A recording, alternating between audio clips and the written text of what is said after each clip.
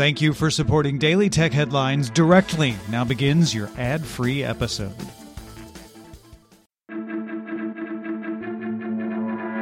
These are the Daily Tech Headlines for Thursday, April 30th, 2020. I'm Rich Straffolino.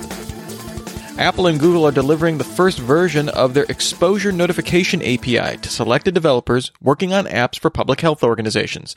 After this test round, the API is expected to be released broadly in mid-May. The updates come in a beta to Apple's Xcode 11.5 and iOS 13.5, and to Google Play Services and Android Developer Studio.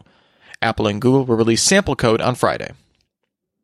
Los Angeles Mayor Eric Garcetti announced that any residents in LA County can sign up at coronavirus.lacity.org to schedule a free COVID-19 test, even if they do not currently exhibit symptoms. Users must prove that they live in the county, and those that have symptoms will get priority on same-day and next-day appointments. Currently, the city has 34 testing centers and a daily capacity of 18,000 tests. Intel announced its new 10th-generation desktop processors, codenamed Comet Lake, the fifth iteration of the company's Skylake microarchitecture, and built on a 14-nanometer process.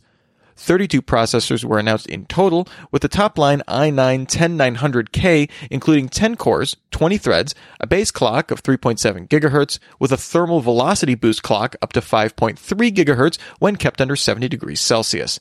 All i3, i5, i7, and i9 models will include hyperthreading. i7 and i9 models support DDR4 2933 memory, with all other processors supporting DDR4 2666. The lineup includes F SKUs that don't include integrated graphics, as well as T processors that operate at a 35-watt TDP. The CPUs all use the new LGA 1200 socket, with Intel also releasing the new Z490, B460, and H470 motherboard chipsets to support it. Reddit introduced a new chat tool called Start Chatting, which will randomly match up to 7 users in a given subreddit into a chat. The feature will roll out to 16,000 safe-for-work subreddits and expanding to others in the coming weeks. Users can exchange messages, share posts, or send GIFs in the chat. Users can report chats to Reddit within a conversation or block other users so they won't be paired up with them in chats going forward. Google announced new policies for the Chrome Web Store designed to cut down on duplicate entries and malicious extensions. Starting August 27th, duplicate extensions that only have a single purpose, like loading a single web page, and that abuse browser notifications will be banned, as well as those that use keyword spam in metadata. Developers have until that date to update existing extensions, with Google delisting those that don't comply after that time. Facebook began rolling out its image transfer tool in the US and Canada, letting users transfer images to Google Photos. The tool originally launched in Ireland in December last year as part of Facebook's work with the Data Transfer Project. Facebook says that once the tool rolls out globally, Facebook will work to enable transferring images to Microsoft, Apple, Twitter, and other companies that join the data transfer program. The Raspberry Pi Foundation released the High Quality Camera, a module for the Raspberry Pi system on a chip with a 12.3 megapixel backside illuminated Sony IMX477 sensor. The board supports interchangeable C and CS mount lenses and offers adjustable back focus. And initial resellers will bundle the high-quality camera with either a $25 6mm CS mount lens or a $50 16mm C mount lens. The high-quality camera module itself is available for $50.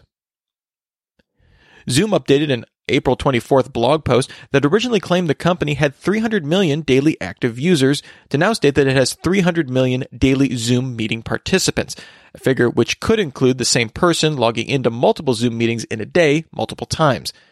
In the updated post, Zoom said, "This was a genuine oversight on our part." Microsoft reported revenue up 15% year over year and $1.40 earnings per share, beating analyst expectations. Azure grew 59% in the year, Office 365 commercial incomes grew 25%, LinkedIn grew 21%, and Xbox, Surface, and Search were flat. Microsoft noted that COVID-19 had minimal impact on Q1 results. Twitter, meanwhile, reported it lost 1 cent per share on revenue of $808 million, up 3% in the year.